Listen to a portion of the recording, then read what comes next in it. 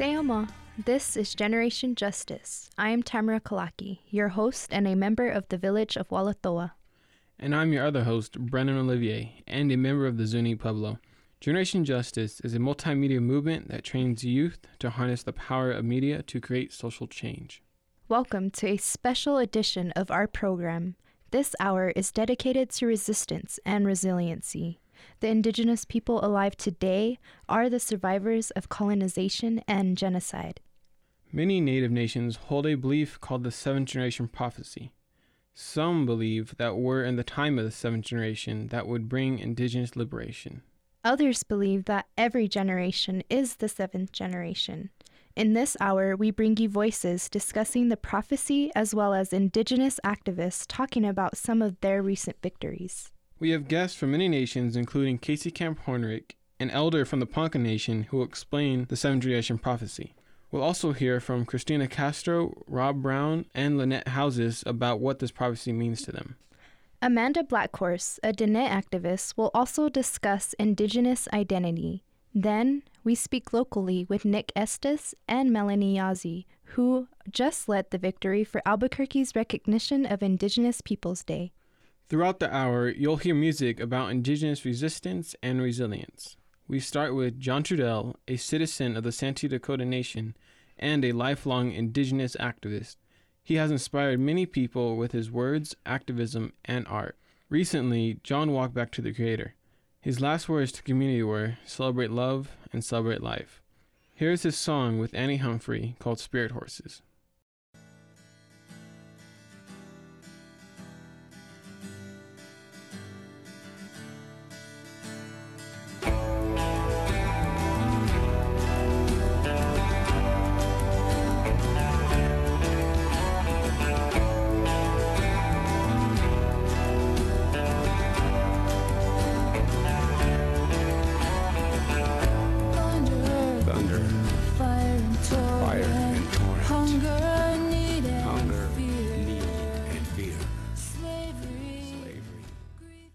Every indigenous person alive in this world is the product of profound love, sacrifice, and resiliency. Our ancestors survived land theft, Relocation, reservations, broken treaties, slavery, colonization, and genocide. They fought for us because they believed that their great-great-great-grandchildren would walk this earth with their teachings and traditions still alive. Some of them prayed for us as they took their last precious breath. There are many variations of the seventh generation prophecy and indigenous thoughts on life. We want to share a few of those with you. We welcome Lynette Houses from the San Carlos Apache Nation, Rob Brown, who is Anishinaabe, Christina Castro, who is Achaman, Taos, and Jemez Pueblos, Nick Estes from the Quitrashwiyate, and Melanie Yazzie of the Dene Nation. We are so honored to welcome the wisdom of Casey Camp Hornrick, an elder from the Ponca Nation who was a lifelong political and environmental activist. Dagote, my name is Lynette Houses. I'm from the San Carlos Apache tribe in San Carlos, Arizona. I'm Chiricahua Apache enrolled member. I'm also Dene and Taos Pueblo. My name is Robert Dwayne Brown, and I agreed to be one of the features in the movie The Seventh Fire. I'm from the White Earth Reservation from a village called Pine Point. My name is Melanie Yazzie. I'm one of the co-founders and lead organizers with the Red Nation. I'm also a PhD candidate, hopefully finishing my PhD here in the next 6 months. My name is Nick Estes. I'm from the Quitrashwiyate, or the Lower Brosue tribe in South Dakota. I am a co-founder and lead organizer with the Red Nation, and I'm also a PhD candidate in American Studies at the University of New Mexico. My name is Christina Castro. My tribes are Jemez Pueblo, where I'm enrolled. I'm also Taos Pueblo, and I'm also Achaman from Southern California. My name is Casey Camp Hornick. In my colonized world, I belong to the dwindling tribe that's suffering environmental genocide in north central Oklahoma. We were taught that prophecy is a way of walking because our people understood what was to be coming next. So to define that is impossible. I think I have the feeling that each and every one of us is that if we choose to be. But we have to make a conscious choice to be a part of walking prophecy and living prophecy and saying, we can make the difference. We're those ones. That's who we are. This prophecy was started by our Grand Medicine Society, in which their belief is simply to prolong life. And what that means is to make healthy decisions. A part of that prophecy is the Anishinaabe would stop living the ways of Medewan. We would start to live the ways of another people. So part of that prophecy is during that 6th generation, there are going to be individuals. They're going to take it upon themselves to try to pick up the pieces of the past and to try to push us back towards living the life of Medewan, Bamada Ziwin, the good life. I think every generation is critical, but I think we really are in a critical time, and our elders are leaving us, and those are the knowledge keepers. And once they're gone, I wonder, what we're going to have or how authentic we're going to be to our true indigenousness. What I was told and what I was taught can be kind of summed up in a story that a dear friend of mine and also a Dakota Unchi, or a Dakota grandmother, told me. She said, "You don't even own your own life, my dear. You're just living here to make sure that the next generation has a place to live." And so I think of it in that sense, is that occupying this position in time and space is committed to making sure that there will be a future generation. I think that's a really beautiful thing.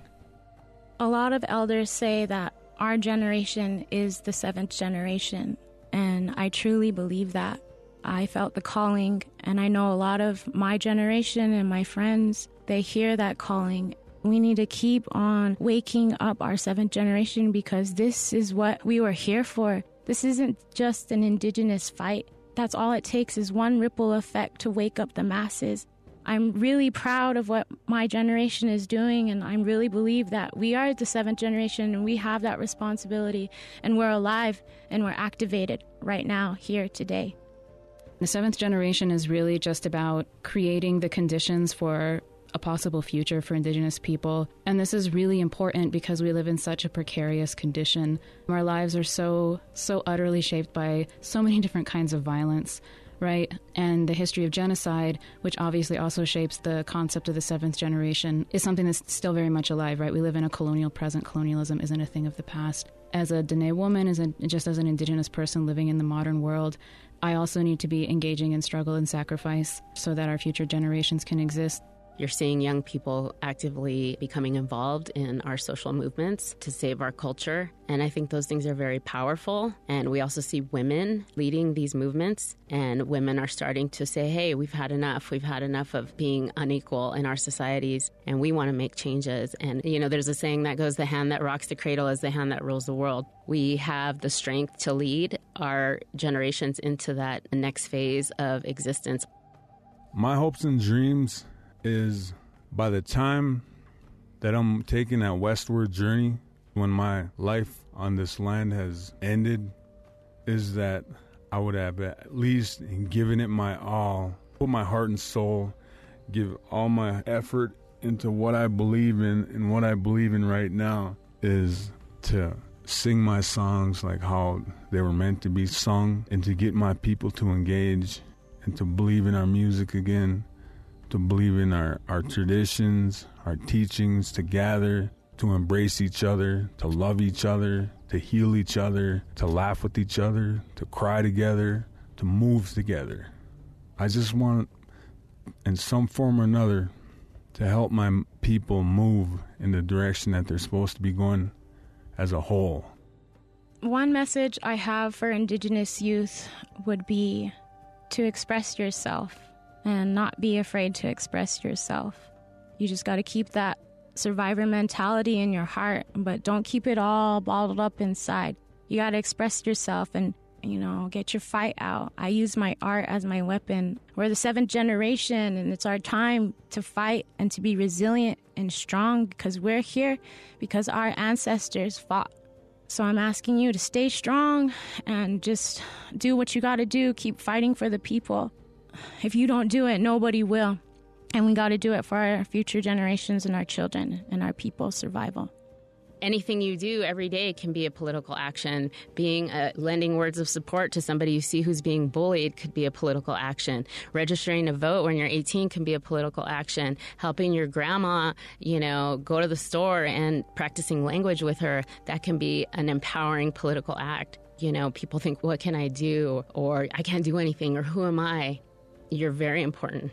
Young people are very important. And at this point, young people are going to be the ones that are going to have a huge stake in whether our culture continues or it just dies off and we just become assimilated and become like everybody else. So don't underestimate your ability to create change in your community. Returning back to my roots, pretty much, it saved me from exiting this earthly life because I was killing myself living the way that I was living. I was destroying myself from within. To return to my culture, it was so powerful. It was so moving to me. For one, I'm like, why didn't I think of this before? Why didn't I make this decision before instead of going through all of what I went through? Using my culture as a driving force, I can't fail. I really can't. I don't even feel like failure is an option at this point. Don't believe in that divisive rhetoric that mainstream society tries to shove down our throats. And accept your brothers and sisters, whether they're gay, straight, half-breeds, quarter-bloods, transgender. We don't have any room to leave anybody out of this struggle. We all have to accept each other, support each other, and build each other up. Stay strong, stay blessed, stay prayerful, and keep fighting the good fight.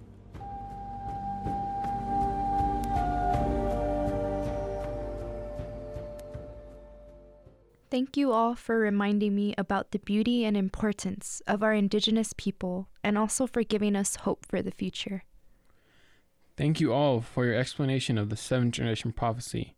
I related the most with the explanation of making a conscious decision to become a walking prophecy.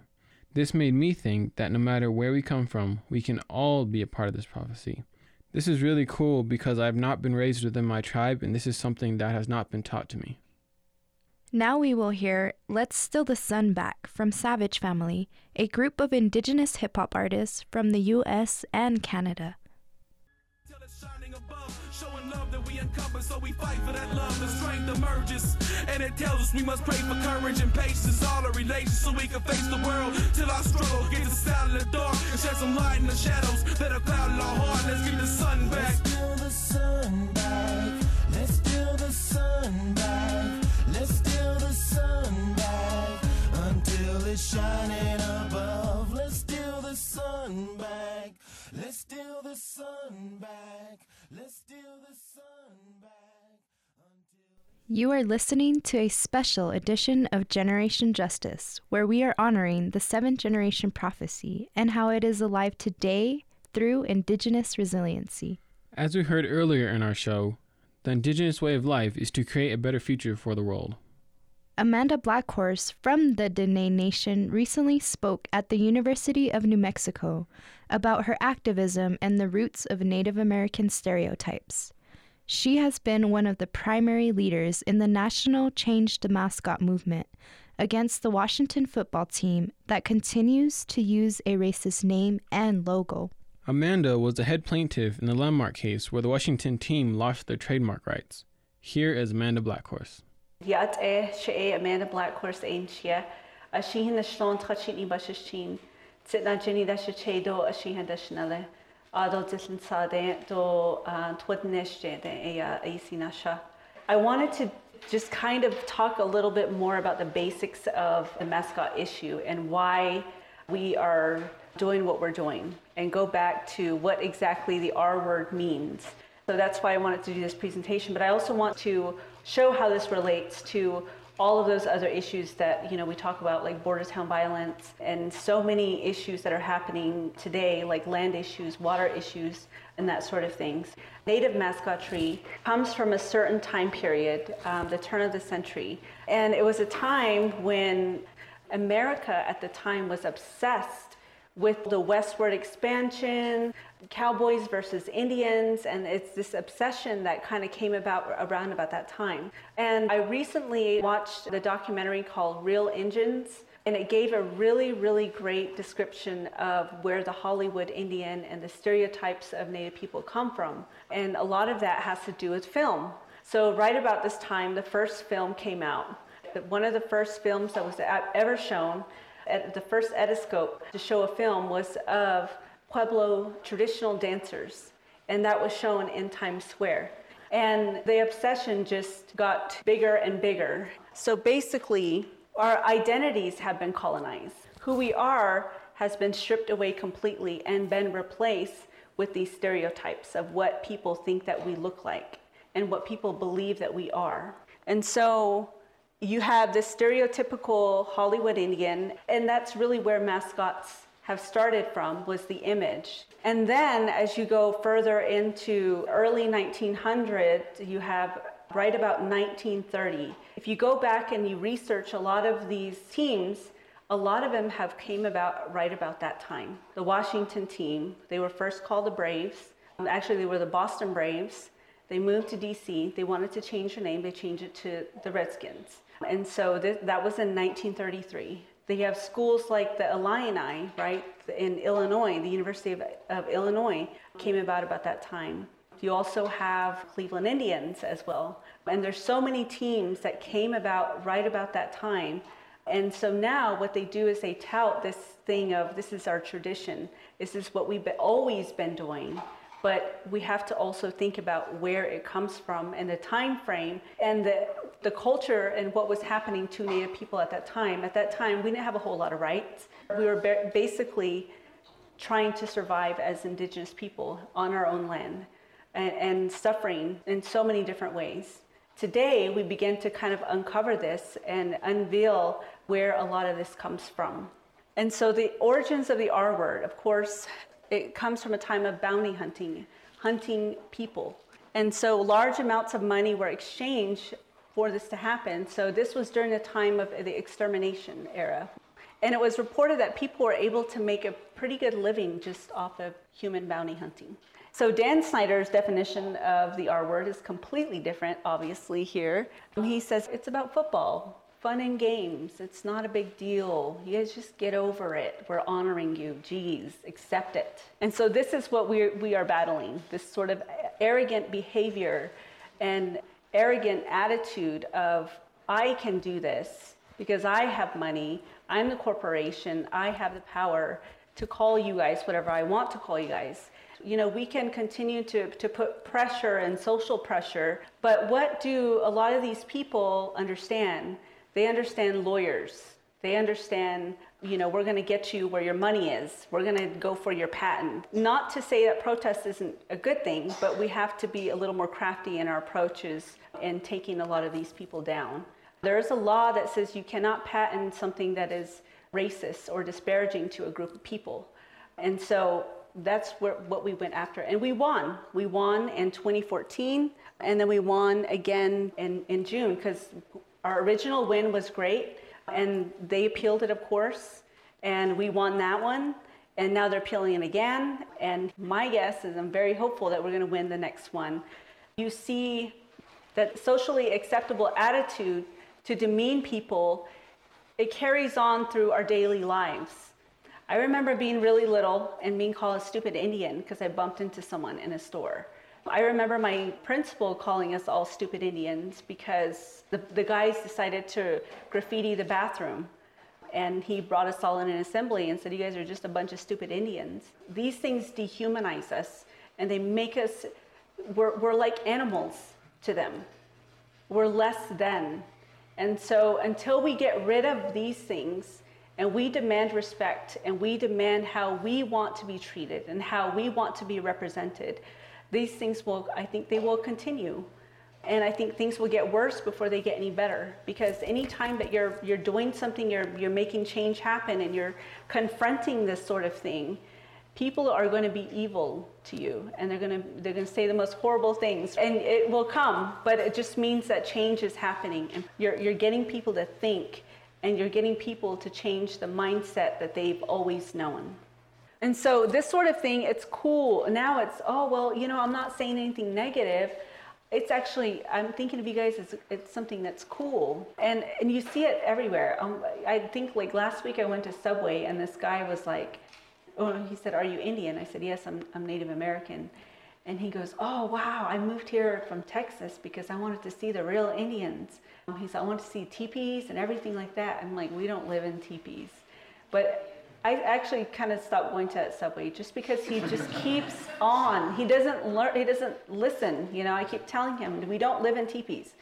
And when you put it in the context of mascots are there to be ridiculed. Mascots are there to be toyed with. They're there for fun and games.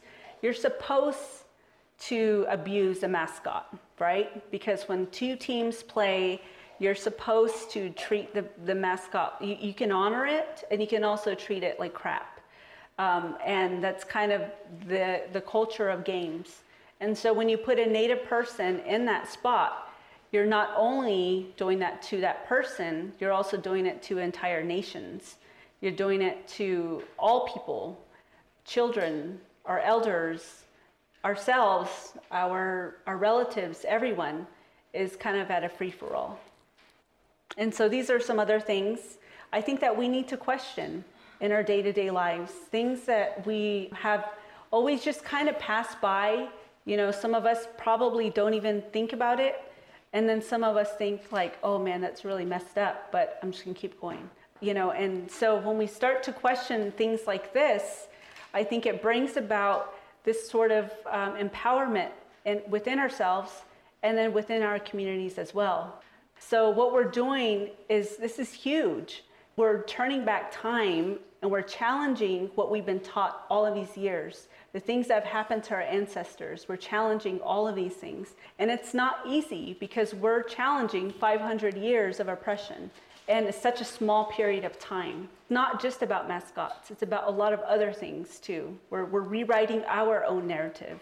And we're not gonna have them write for us anymore. We're rewriting our story, right? We don't need someone to come in to save us. We're not asking for handouts. We're just asking to be respected. We just want to be left alone, and we want to decide for ourselves how we want to be represented in the world.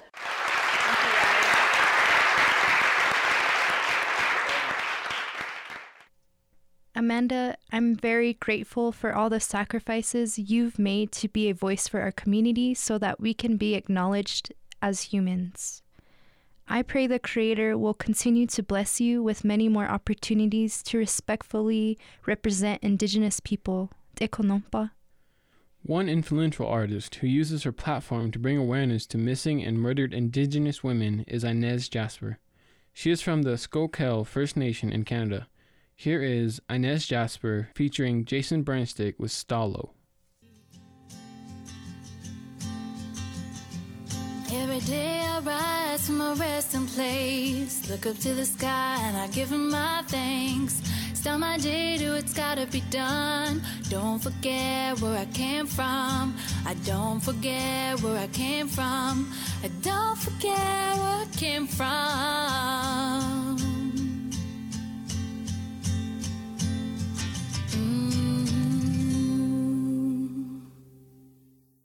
The New Mexico-based Red Nation led the successful action to abolish Columbus Day and created Indigenous Peoples Day in Albuquerque, New Mexico. Lead organizers Melanie Yazzie and Nick Estes, who we heard earlier in the program, joined GJ fellow Kateri Zuni to talk about issues affecting the Indigenous community, history of the Red Nation, and some of the other significant victories around the country. My name is Kateri Zuni. I am speaking with Nick Estes and Melanie Yazzie of the Red Nation, who you heard from earlier in our show. Welcome to Generation Justice, Nick and Melanie. I'd like to start with my first question. So the Red Nation was really at the forefront of the Indigenous Peoples Day movement here in Albuquerque. Can you walk me through the story of that? We were sitting around our kitchen table. We were going through what is the relationship of the city to Native people?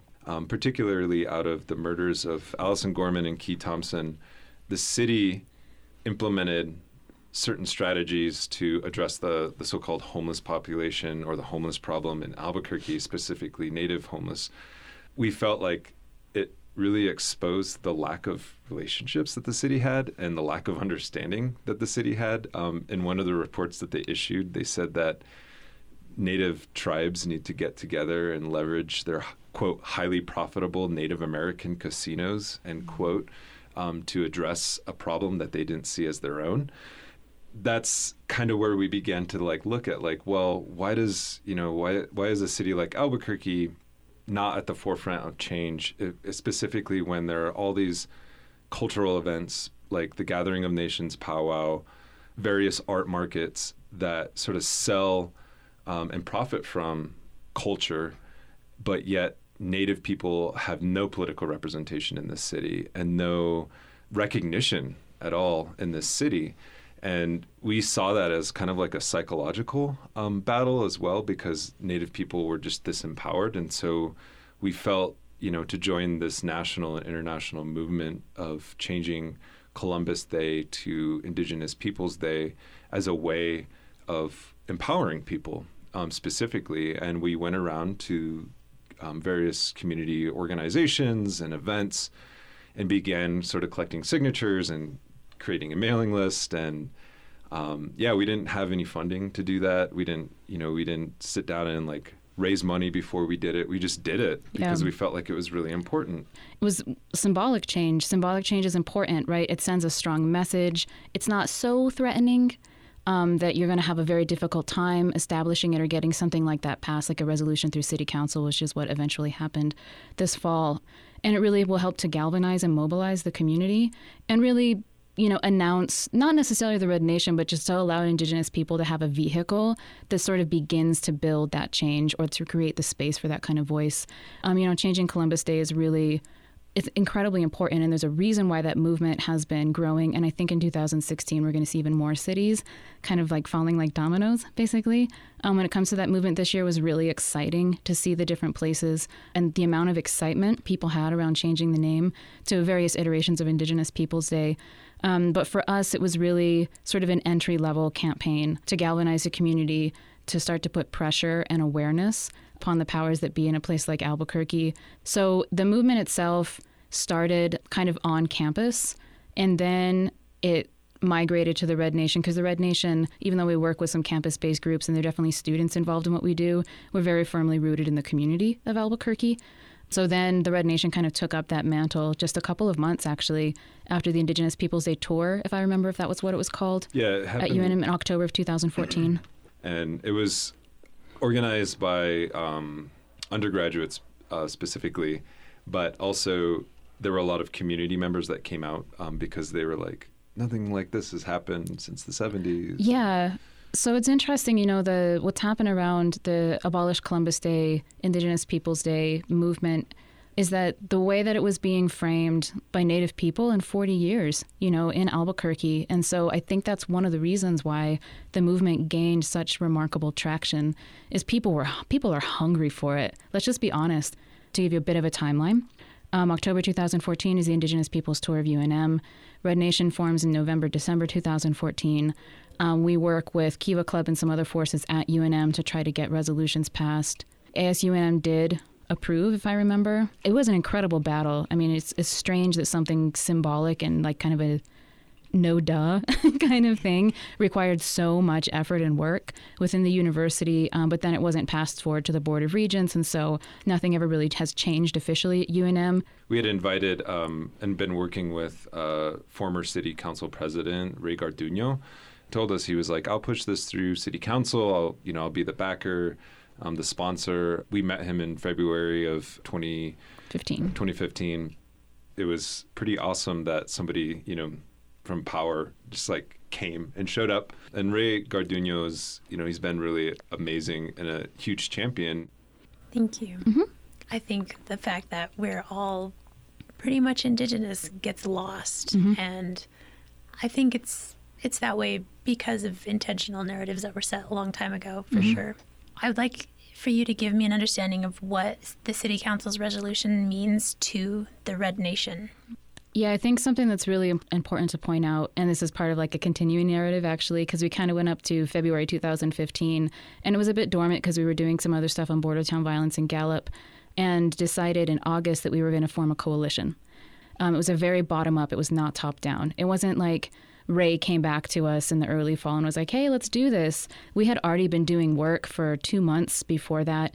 The coalition was comprised of about 20 or 30, ultimately like 30 different organizations, community groups, activist groups, some groups here at UNM, not just indigenous-based groups, right, but it was really like a broad-based coalition that was invested. We had cultivated these relationships, and then we were all invested in this campaign to abolish Columbus Day. It happened really quickly. It was just beautiful.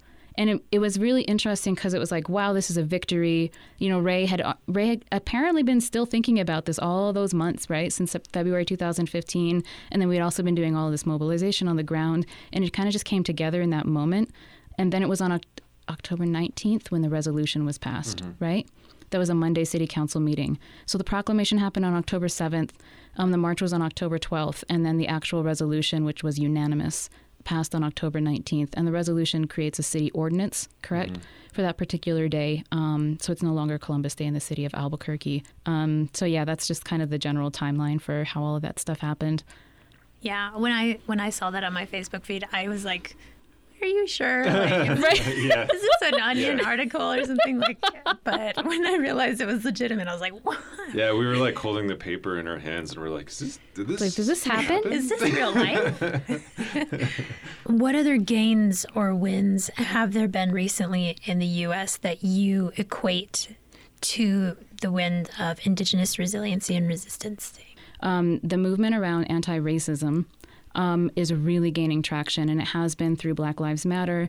I think it has been through, I think what we've seen is like really incredible and growing interest and mobilization around the anti-mascot issue.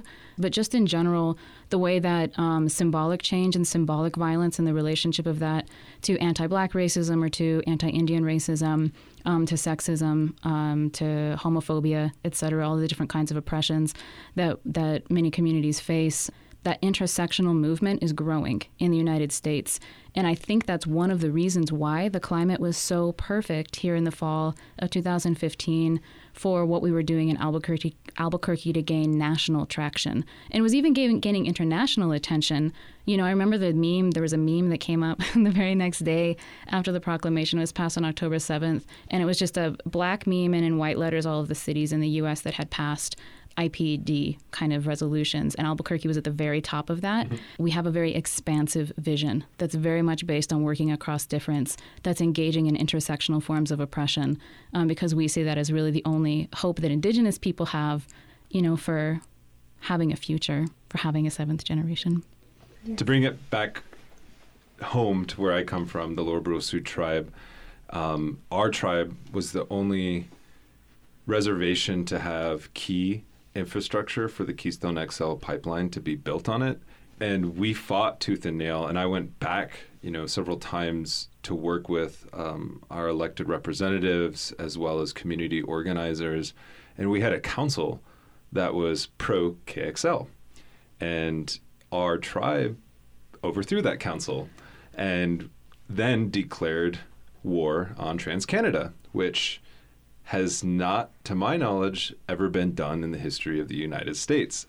Native nations declaring war on corporations.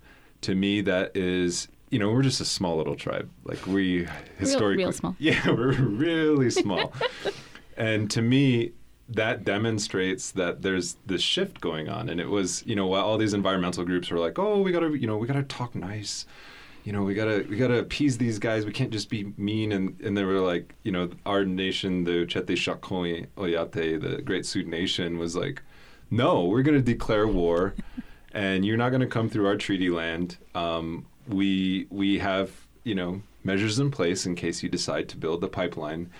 But it wasn't just us acting alone. We had made coalitions with non-native groups as well, and gained international sort of like attention through that. And so that was a huge victory, not because Obama, after 6 years, decided to make a decision on it. It was because indigenous peoples led that movement. We're in like a place where people are making these connections. They're inherently talking about, right, like violence against women is the same as the violence against the earth. That's also an intersectional kind of coalitional way of thinking.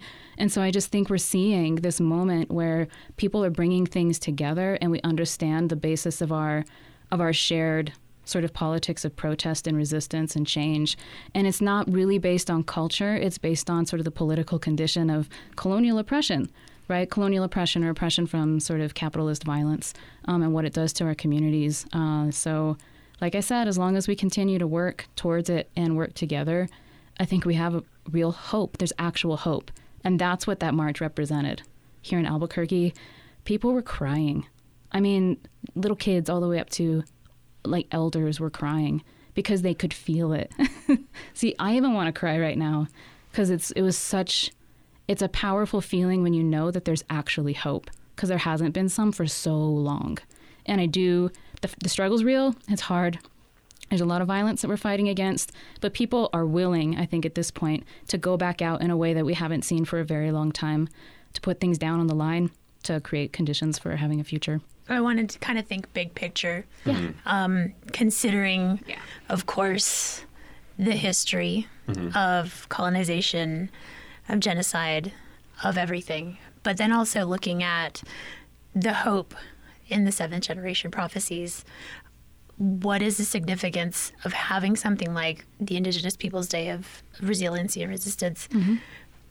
What does that mean for the greater Indigenous community? I think, as a historian, to go back into history and to look at where this movement really began. And it began at the United Nations, in the 1970s, when indigenous peoples were first going to the United Nations as recognized NGOs or non-governmental organizations. You had the International Indian Treaty Council, which formed in 1974 in the aftermath of the Wounded Knee siege in Pine Ridge, South Dakota, and their goal was to take these treaty claims to the World Court. Because federal court, there's a long story behind that, but federal court had dismissed them and said that, well, if this is an international relationship, then federal court actually doesn't have jurisdiction, so you need to take it to international court. And so they went to the United Nations. But it's not like they just showed up in Geneva and were like, yeah, respect us. No, they went through the process that we went through, and they didn't go to the North Atlantic powers like in Europe. They did to some degree, but by and large, it was the anti-apartheid movement, the South African anti-apartheid movement, the Palestinian Liberation Organization, and various other so-called third world nations that were part of the non-aligned movement that pushed through the recognition process. And so it really happened in 1977 when there was the first American conference. I can't remember the exact name. It was the first American conference on American indigenous peoples. And in attendance were people from, the South African anti-apartheid movement, as well as the Palestinian Liberation Organization, as well as a lot of these Middle Eastern countries and countries of the so-called Third World and the non-aligned movement. And they were the ones that saw and recognized indigenous peoples. It wasn't the United States. It wasn't Canada. It wasn't, the Anglo settler colonies, Australia, New Zealand, Canada, and the United States, because it directly challenged their interest in dominating indigenous peoples. And so we have to recognize that history before we can even begin talking about what happened with Indigenous Peoples Day here. This was a struggle of colonized peoples around the world. It began as an international movement, and it should remain as an international movement. Bringing down the system of power that does such incredible violence to all of us, to everything that we care about, and to all of our relations, I think is something that the Red Nation is always trying to focus on. Nick and Melanie, thank you for all of your work, for sharing with us all of your thoughts and ideas, and really nourishing us and understanding how and why we fight for our communities and each other. I appreciate that, and I appreciate your work. Nick and Melanie, I am so grateful for leaders like you who bring awareness to all the injustices against Indigenous people living on and off the reservations. Eba nompa. Without your hovering eye and your love for our people, these stories would remain untold. Music has always been a part of our ceremonies. A tribe called Red, a First Nation DJ trio, has brought our traditions to this generation. Here they are with their song called The People's Champ featuring Helen Bat. You're only as strong as your weakest link, and if you think I'm wrong, then please don't ask again. I never came to play. Don't be asking me unless you're serious and ready to pay the fee. I represent my nation. Samson is the hoe. If you need to know that home is a toe, got love for everyone and die for those I call. My wife and my kids, and that's about all.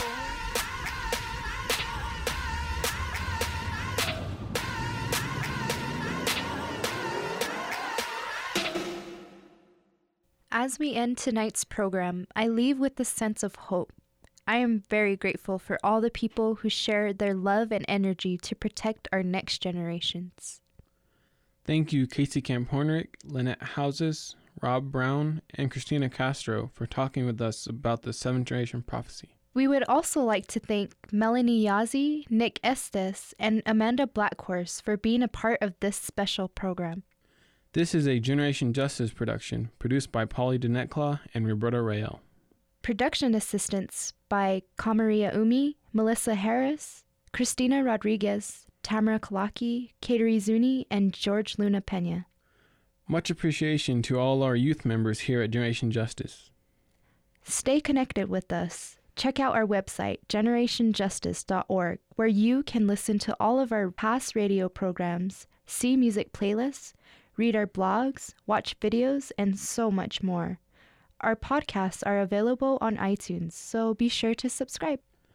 We're also active on social media, so please like us on Facebook and follow us on Twitter and Instagram. Generation Justice is funded by the W.K. Kellogg Foundation with additional funding from the McCune Foundation and Calm Alma Health Foundation, and of course, all of you who have contributed to our project by visiting our website and clicking Donate. I'm Tamara Kalaki. And I'm Brennan Olivier. Coming up on KUNM is Spoken Word, so stay tuned. We'll see you next Sunday at 7 o'clock. Stay on fleek for the week. To achieve change, you already have all the knowledge and all the strength that you need to achieve your dreams.